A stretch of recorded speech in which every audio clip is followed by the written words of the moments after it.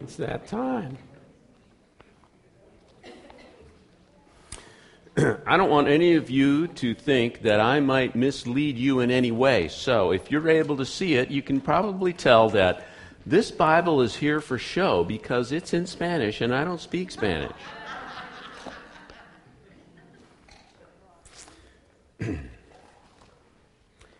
I will not be reading from it. It's here to give gravitas to what I'm telling you.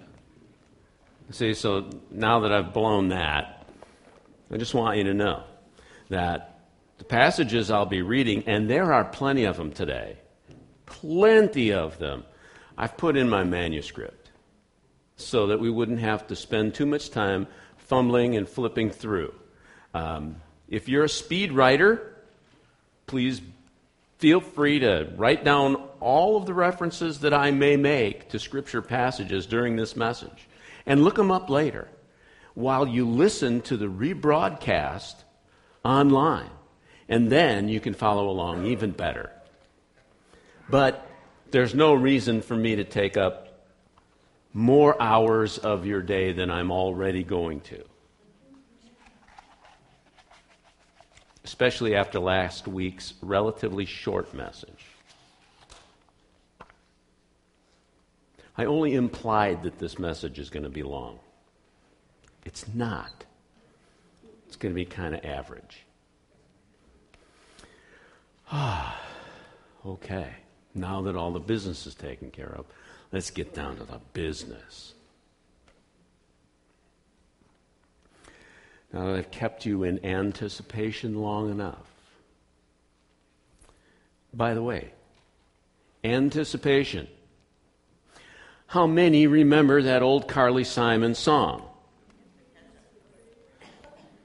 For the record, that was 1971. That was 48 years ago for those of us who can no longer count that high or have trouble with advanced math.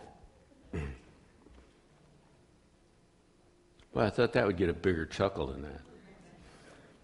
I guess for most of us it is advanced math. But anyway, if you remember the song from 1972, then the question is, do you remember the 1979 ketchup commercials? Yes. Of course. Some of us do. The ones that featured the refrain from that song, Anticipation. Two boys sitting in front of a plate with a giant hamburger and a pile of French fries, holding that ketchup bottle upside down, just waiting for all that tantalizingly tart, tangy, tomatoey topping to topple out of the bottle onto that perfectly formed burger and tenderly embrace each individual fry with copious quantities of that finely unconfined condiment. All preceded by the question, "You mean your mom doesn't buy Heinz? Wait till you taste it." And the waiting is the hardest part. Good. Glad you got that. And what about Christmas? Yeah, I know it's gone by for this winter, but can you remember how long it took Christmas to get here when you were a kid? Anticipation. We've all endured it. Some with patience, some not so much. Some with long suffering. That's what you call it when anticipation turns from pleasurable expectation to painful endurance. Life's most difficult times tend to drive us to a place like that. We know with certainty that God will be coming through with all the right answers to address all of our needs. But when will His time finally be? Have you ever prayed with the Apostle John, "Even so, Lord Jesus, come"? Just to get out from the painful endurance. I remember when my dad was dying from cancer. I was confident that paradise awaited him somewhere on the other side. But the journey seemed intolerably long and arduous. Anticipation. It can be either bitter or sweet, and sometimes it's a little of both. Anticipation for Israel was like that. God had made promises of great and glorious things.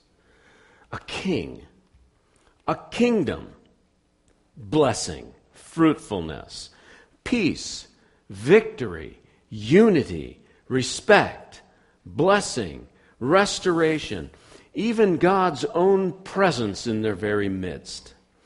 All glad tidings. But when would it finally arrive? And why was he waiting so long? And why were things so hard in the meantime? 2 Peter 3:9 tells us, the Lord is not slow about his promise, as some count slowness, but he is patient toward you, toward us, not wishing for any to perish, but for all to come to repentance. So even God's delay is laced with his grace. How he must long to end injustice, suffering, pain, all the effects that sin has on his creation. Yet he delays his coming. Why? So some more might come to repentance. That's why.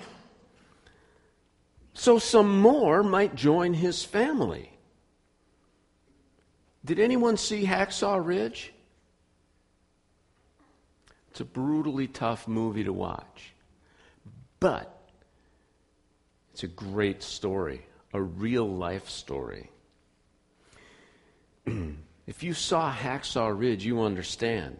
It's as if God is running back and forth, carrying his wounded children to safety and delivering them into his own loving hands. All the time praying, just one more. Let me save just one more. Still, time drags on while the seemingly endless night of slaughter rages on. From God's perspective, there was much to be done. The good news of the promise to the fathers would take some time to be fully realized. There was a stage to be set, a nation to build, a people to be nurtured, children to guide safely home, and sin to be purged. No, to be paid for. And all the while, there was the great mercy of suffering. Even his own son, Jesus, had to suffer in order to save many.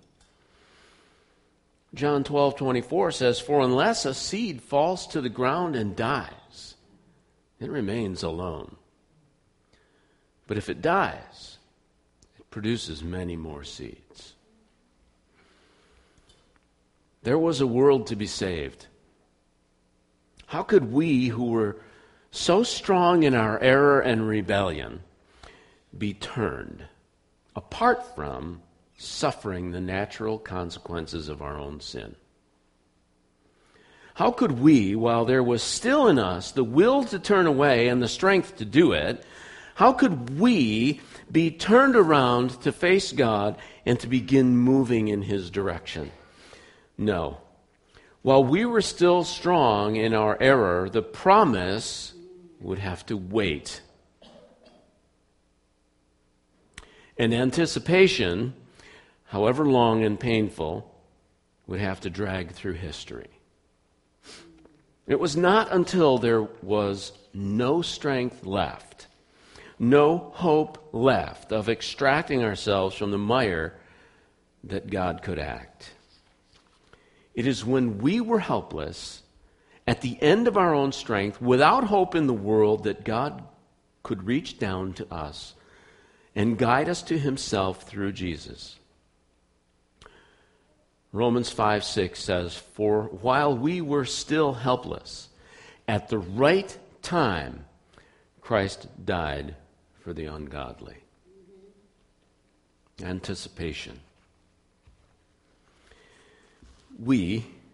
Even we, who were and are saved by the long-suffering grace of God through the cross of Christ, even we still wait, anticipating the end of the age and the final consummation and fulfillment of the promises made to the fathers. Today, this morning, we will look into those promises and begin to understand the great depth and great breadth of God's love for us. Pardon me.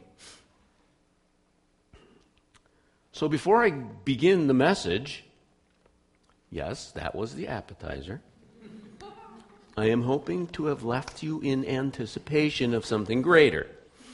Before we do so, let's pray together. Please stand with me and honor God as we pray and enter his presence. Heavenly Father, it's only on the other side of suffering that we understand the grace that is in suffering.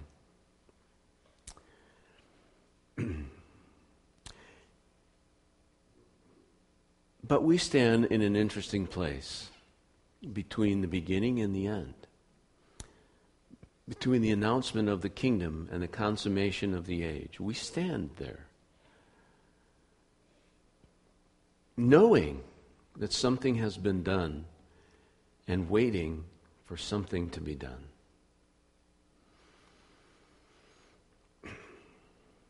It is your grace, it is your mercy that has put us in this place, while those who look back to the promises made to the Father are still waiting. For those who have looked past Jesus as the beginning to the answer, as Jesus to the answer itself, I thank you for the grace that you've given us, for the way that you've begun things, invited us in the middle, and desired to use us through to the end in order to bring about the things that you are bringing about, in order that the weak among us might be the vessels of your strength, and that it might fall out to your praise, to the glory of your splendor. So, Father, by your Holy Spirit, teach us this morning and guide us tomorrow as we hear now what it is you want to say and as we follow through. We ask this in Jesus' name, for the sake of his kingdom, for the sake of the gospel, for your glory. Amen.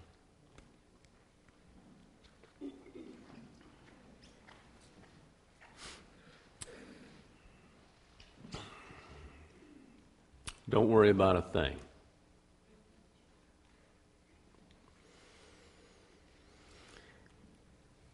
Now I say, as long as the heir is a child, he is no different from a slave, although he owns everything. But he is under guardians and managers until the date set by his father. So also we, while we were children, were held in bondage under the elemental things of the world. But when the fullness of the time came, God sent forth his Son, born of a woman, born under the law, so that he might redeem those who were under the law, that we might receive the adoption as sons. Because you are sons, God has sent forth the Spirit of his Son into our hearts, crying, Abba, Father. Therefore, you are no longer a slave, but a son. And if a son, then an heir through God. Galatians 4, 1 through 7. Let's not get caught up in the obvious sexism of needing to be made a son rather than a daughter. This is not sexism. This is a cultural thing in a culture that God established. It reveals the truth that we, that is, the people to whom Paul was writing this letter, people who were men, women, and children, we are legally, in God's economy, heirs. And in that culture, in order to be an heir, you had to be a son. So we are all God's heirs because of the work of Christ and because of the faith.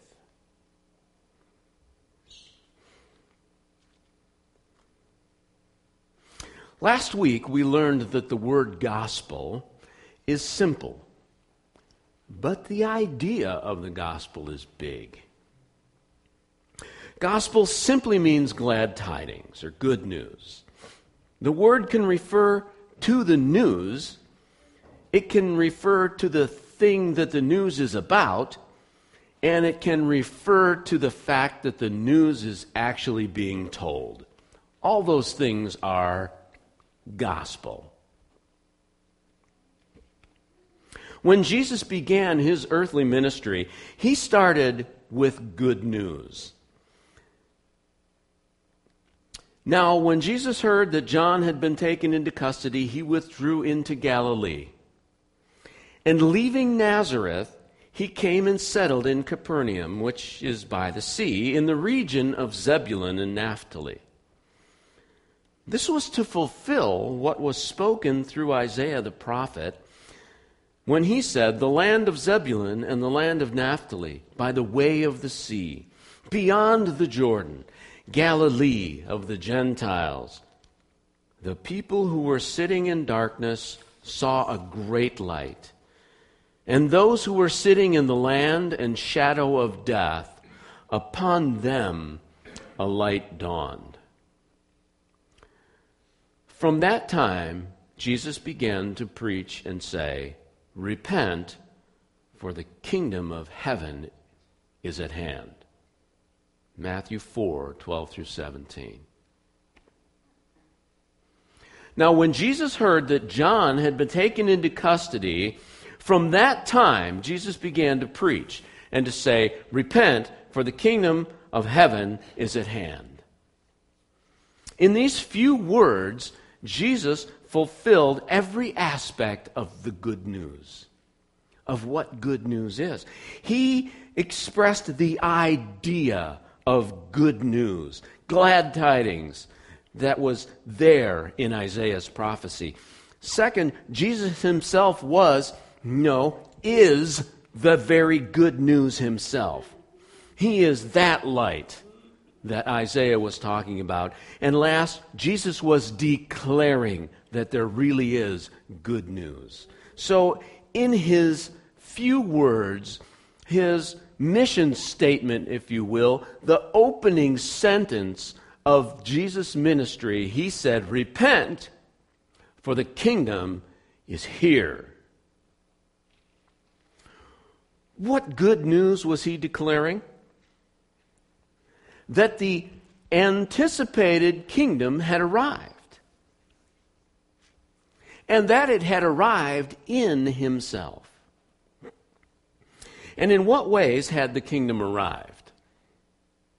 What was different suddenly because Jesus burst onto the scene? What was special? Rome still oppressed God's people. Israel was under the hand of her own tyrant king. Jews were not free to worship as God intended.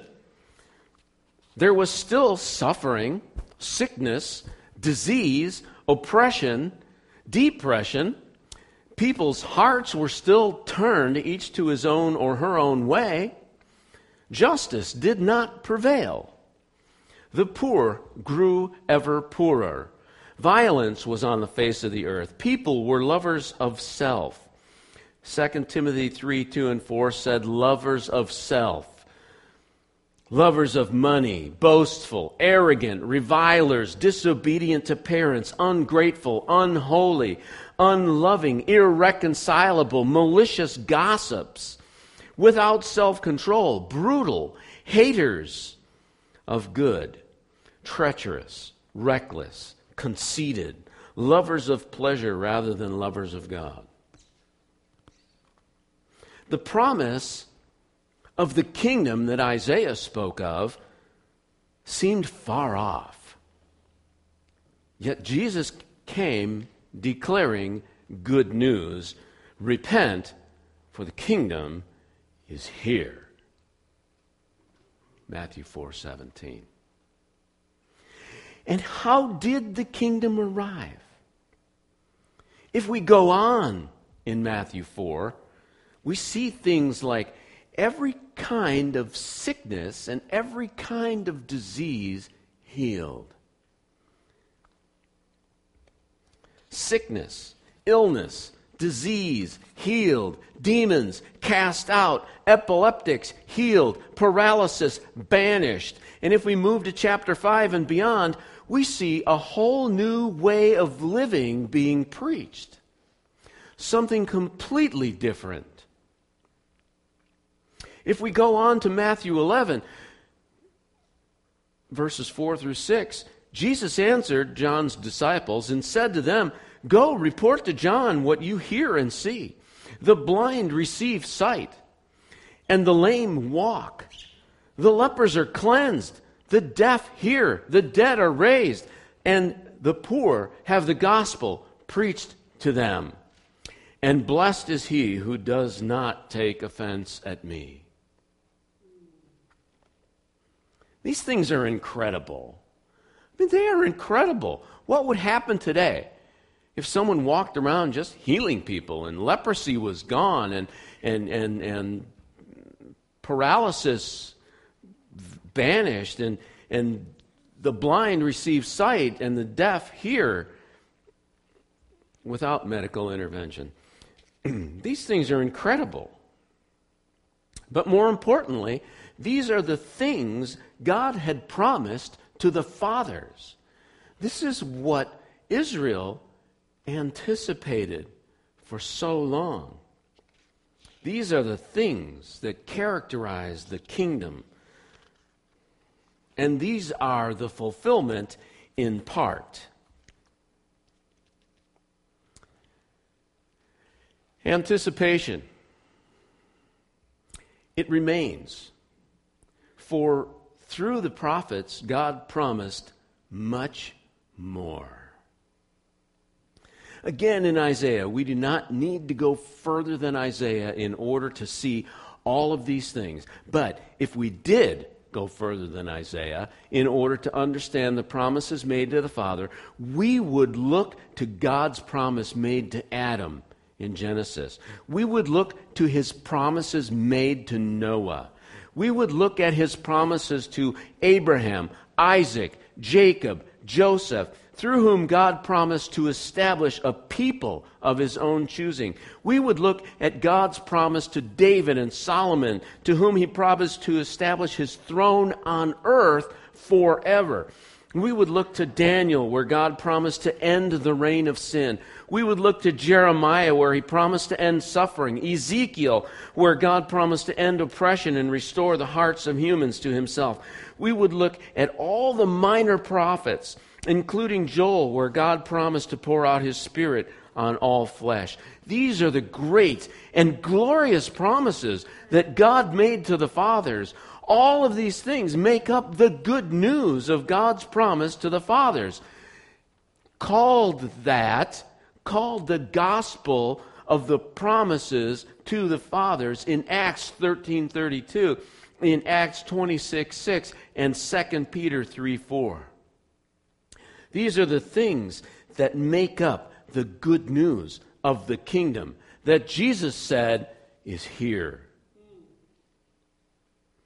These things make up the promise of God, the gospel of Jesus Christ, the gospel of the grace of God, etc., etc., etc. Remember all those things we said last week? The gospel of? All those things make up that gospel. When Jesus declared, "Repent, for the kingdom is at hand," this is what he was talking about. All of those promises made to the fathers. Anticipation. Still, the anticipation goes on. For we live today in Hebrews 2:8. And we know that God put all things in subjection under Jesus' feet, but we do not yet see all things in subjection under his feet. What we do see is Jesus Christ elevated high above the angels. It's like Christmas. We celebrate something already done. Yeah.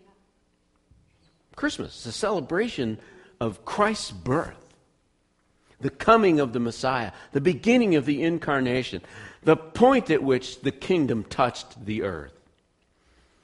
It's like Christmas. At Christmas, we celebrate something already done, but anticipate it again every single year, especially if we still believe. That's Santa Claus. That belief. See, we celebrate something already done, but we anticipate it every year. It's like Easter, right? Being a Christian is like Easter all the time because we celebrate something already done, but we anticipate it again constantly. What does it mean to us that in all of these ways that God has kept his promise to the fathers? I mean, think about this. This is the gospel. All of those different things. Gospel means good news, glad tidings. All of those different things are glad tidings. When Jesus came and said, the gospel is here, the kingdom is here, what he said was, remember the promise that God the Father made to Adam about someday the serpent's head being crushed? Remember the promise that God made to Noah, I'm never going to destroy all life from the earth again? Pardon me.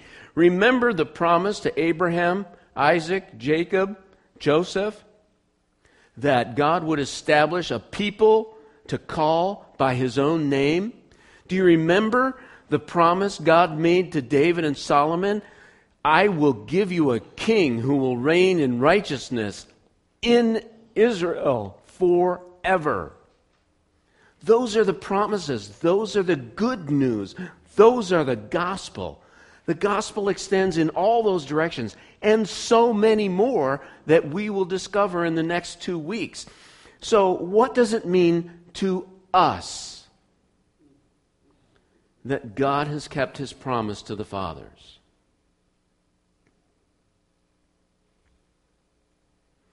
Because the promises were not just to the fathers. The promises were to us and our children forever. The promises reveal what God is doing, and we are the very first fruits of the harvest of the gospel. So, what does it mean to us that God has kept his promise to the fathers. So we know what it means to Israel, and Israel struggles today in anticipation, waiting for the promised Messiah.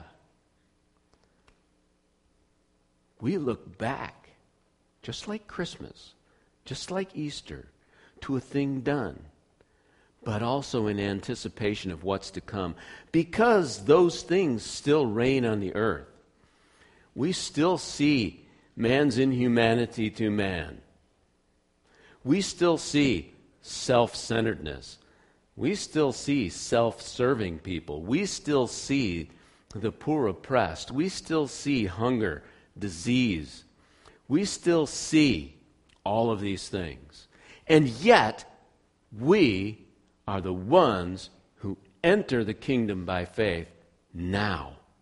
So, what does it mean to us that God has kept his promise to the fathers?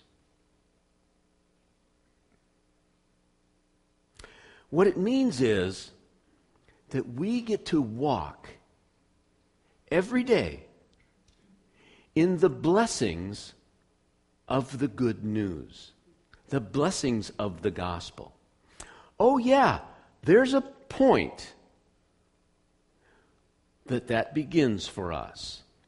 And a lot of times we like to focus the gospel like the rays of the sun through a magnifying glass and say, this is the gospel. Everything it takes to be saved. But the gospel is bigger than that. And when we focus it down to how to enter the kingdom, we miss the fact that it's about the kingdom.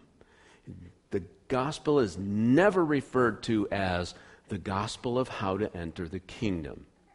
It's often referred to as the gospel of the kingdom.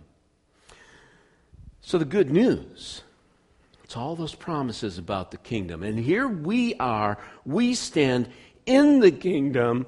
We have entered through Jesus the door. We have walked in by faith. We have been translated, the scripture says, out of the kingdom of darkness into the kingdom of God's beloved Son. We are in the kingdom by faith in Christ. So what does it mean to us that God has kept his promise to the fathers? You might think I'm going to answer that question eventually, and I might. You'll have to live in anticipation until then. Remember this bit way back at the beginning this morning when I said that God is not slow about keeping his promise the way that some people count slowness, but instead he's patient. He's patiently waiting because he doesn't desire that anyone should perish, but that all should come to repentance. What does it mean to us that God has kept his promise to the fathers?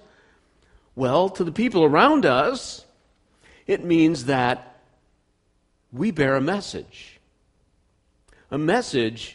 of glad tidings. The gospel. We carry the gospel. We carry those huge blessings. The whole bit about, healing disease and recovery of sight to the blind and widows receive their loved ones back from the dead and justice and mercy and grace and the elimination of suffering and the entrance of peace. We carry that message for the whole world. We are the good newsers.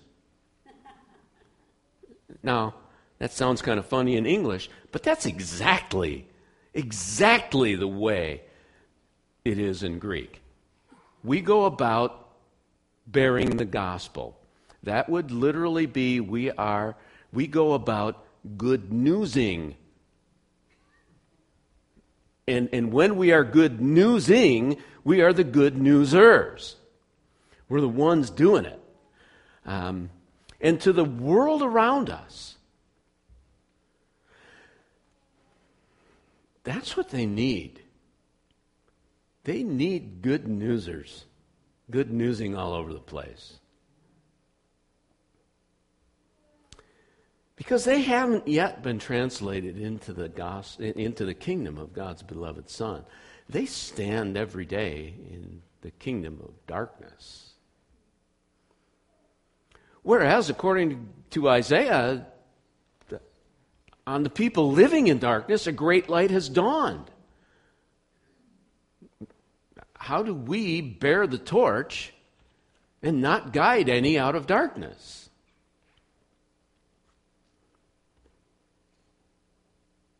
So to the lost around us, to the world, to those who don't recognize Jesus as the Messiah, as the Christ, as the propitiation for sin, that means the payment for sin. If those around us don't recognize Jesus as the atonement, that's really neat, because if you take that word apart, it can be made into 3 different words. Atone. A-T at O-N-E 1 M-E-N-T. Meant. At one meant. That's what atonement means. It means that we who were once separated at God can be placed at one with Him.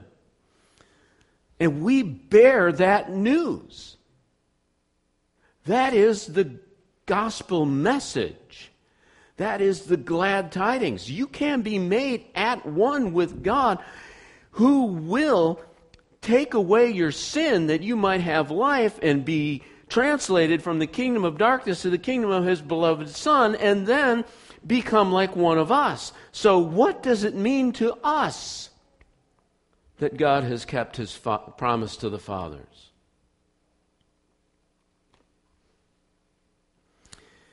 It means freedom. Anticipation ended. It means satisfaction.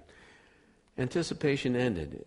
It means to us, because God has kept His promise to the fathers, it means we walk in freedom.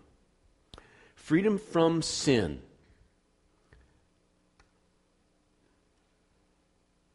I'm about to test your faith. It means freedom from disease. Freedom from self. Freedom from suffering.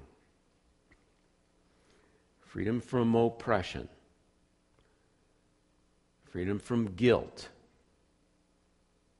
And a whole host of other things that are just like Christmas and Easter. Done. But we anticipate again. Every time we fall ill, we know that God has banished disease in the kingdom, but we anticipate the fulfillment of that. For there are still things left of the world. Not everything is the kingdom yet. So we know, Jesus said, it's here. And we believe Him. And yet we have to anticipate its full arrival. Freedom. Freedom from all this. But also freedom to something. We are now free. Think about this. We are now free to obey God. Amen.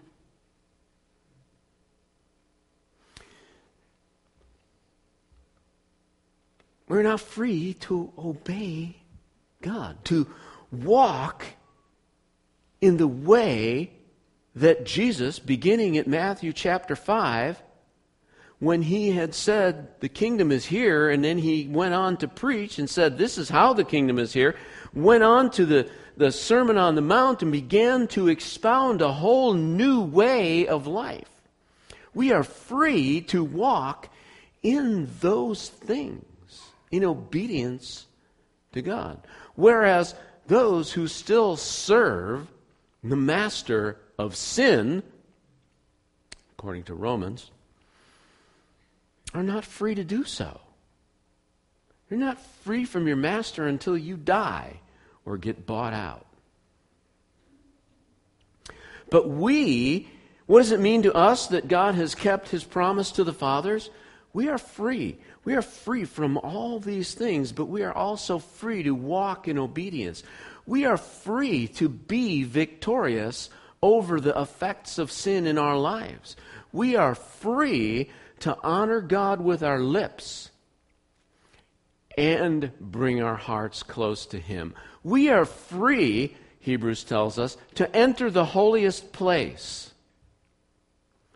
We are free to come before the very presence of the God of the universe, whose holiness would consume us were we not wearing the holiness of his Son.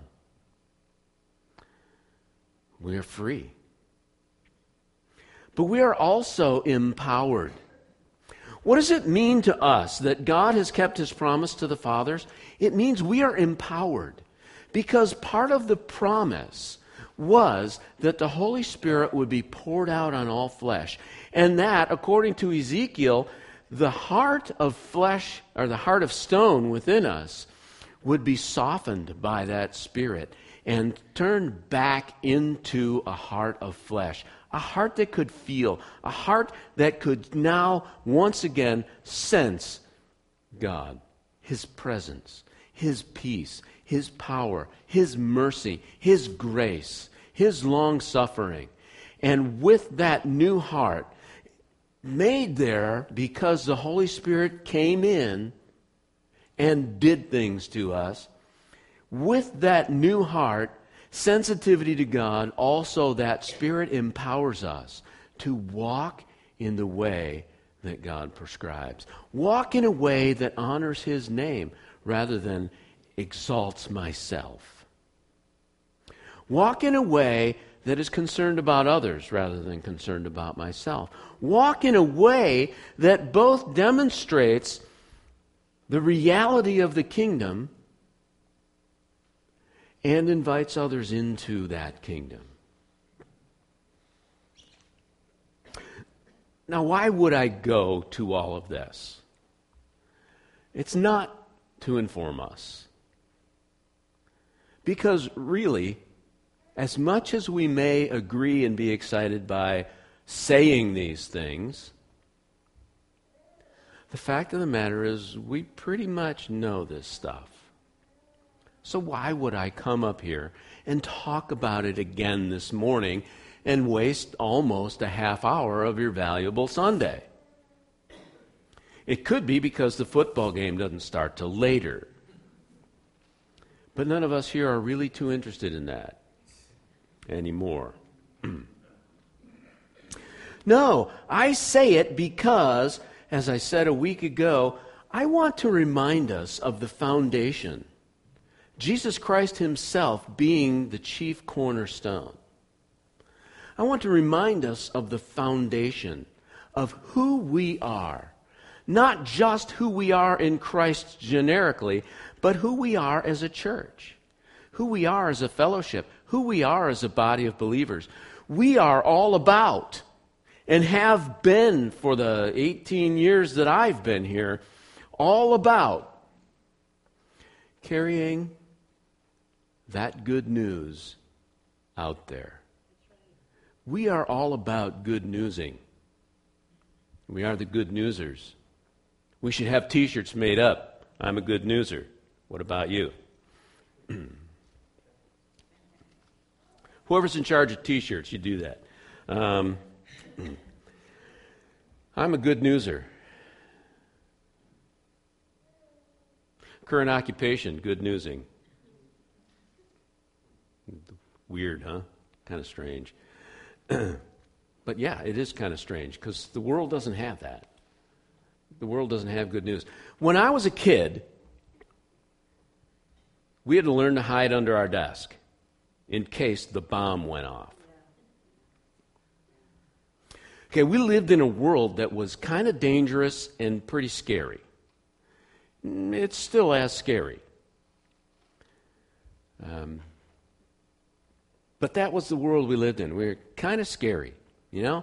And people, especially people in Europe, Europeans, and those in areas that were primarily not gospel-oriented, would look at Christians and go, Christians are absolute idiots. Because this world is dangerous, and look at them. They always got this stupid grin on their face. Well, it's not stupid if you got a reason to smile. And we have a reason to smile. We have, at the core of our being, the very fountain of joy. How can we not walk around singing happy songs? How can we not smile? How can we not offer to the world some alternative? Yeah, let them think we're idiots. God told us they would, right? He's chosen the foolish things of the world to confound the wise things. The simple things to bring to nothing the things that are wise. That's me, simple, stupid, grinner. Okay, well, that's us. You know why? Because I just walk around good newsing. As if there were good news to tell, which I believe there is, and the world doesn't. Of course they think I'm dumb. But that's our job. That's who we are. That's what God called us to. That's the commission He gave us. Go out and make other good newsers. Teaching them how to good news. And obey. And by the way, baptize them. Teach them. Call them to obedience. That's who we are. And that's the foundation I want to remind us is there. As we bring Alex in as our lead pastor. Because I'll tell you, the more I see of that guy, the more I recognize that that's the foundation he has under him. And when he gets here, that's where we're going. Not like we're not going there already. Well, we may, put a different decoration on it, paint it up a little different, but it's the same foundation. It's the same good newsing. We are the same good newsers, and we will continue to be those things. Especially in the next 2 weeks, as I continue to lay this foundation and expand our understanding of the gospel even further.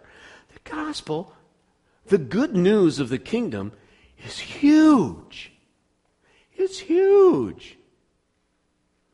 I will touch on this point where we focus the gospel like light through a magnifying glass onto how other people get in. But that's not the whole story. There is so much left for us to anticipate. And so this week, just live in what it means to us that God has kept His promise to the fathers. Oh yeah, there are others out there who have not seen, who do not believe that that promise is kept. And Psalms tells us, hey, people walk around like God ain't there. He's not coming. But we know better. We know it's true. So go around good newsing all week. And you know what else? Before you even get out the door to good news in front of others, just rejoice in it. Just rejoice in it. Joy, by the way, in Hebrew and Greek, joy is a verb. It's not a thing you feel. It's a thing you do. Rejoice. Joy. Go out and joy all over everybody. Yeah? While you're good newsing. stand up. Let's pray. Let's get out of here. I've taken about that half hour I was talking about.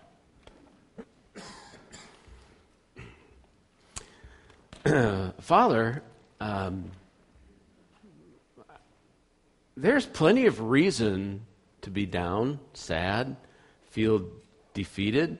The enemy is out there. He's beating us up. He's going at it.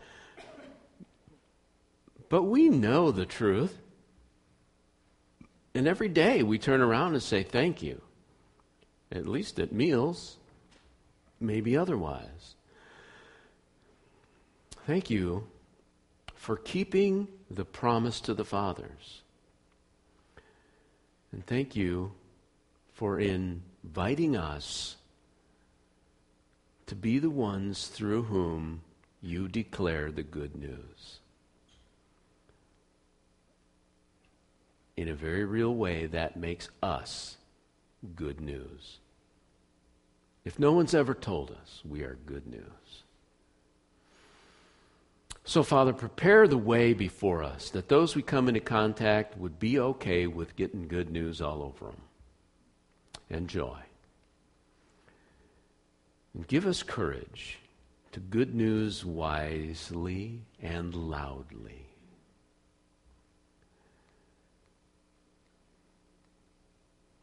We are the bearers of glad tidings. Isaiah reminds us that when we go out, we will go out with joy.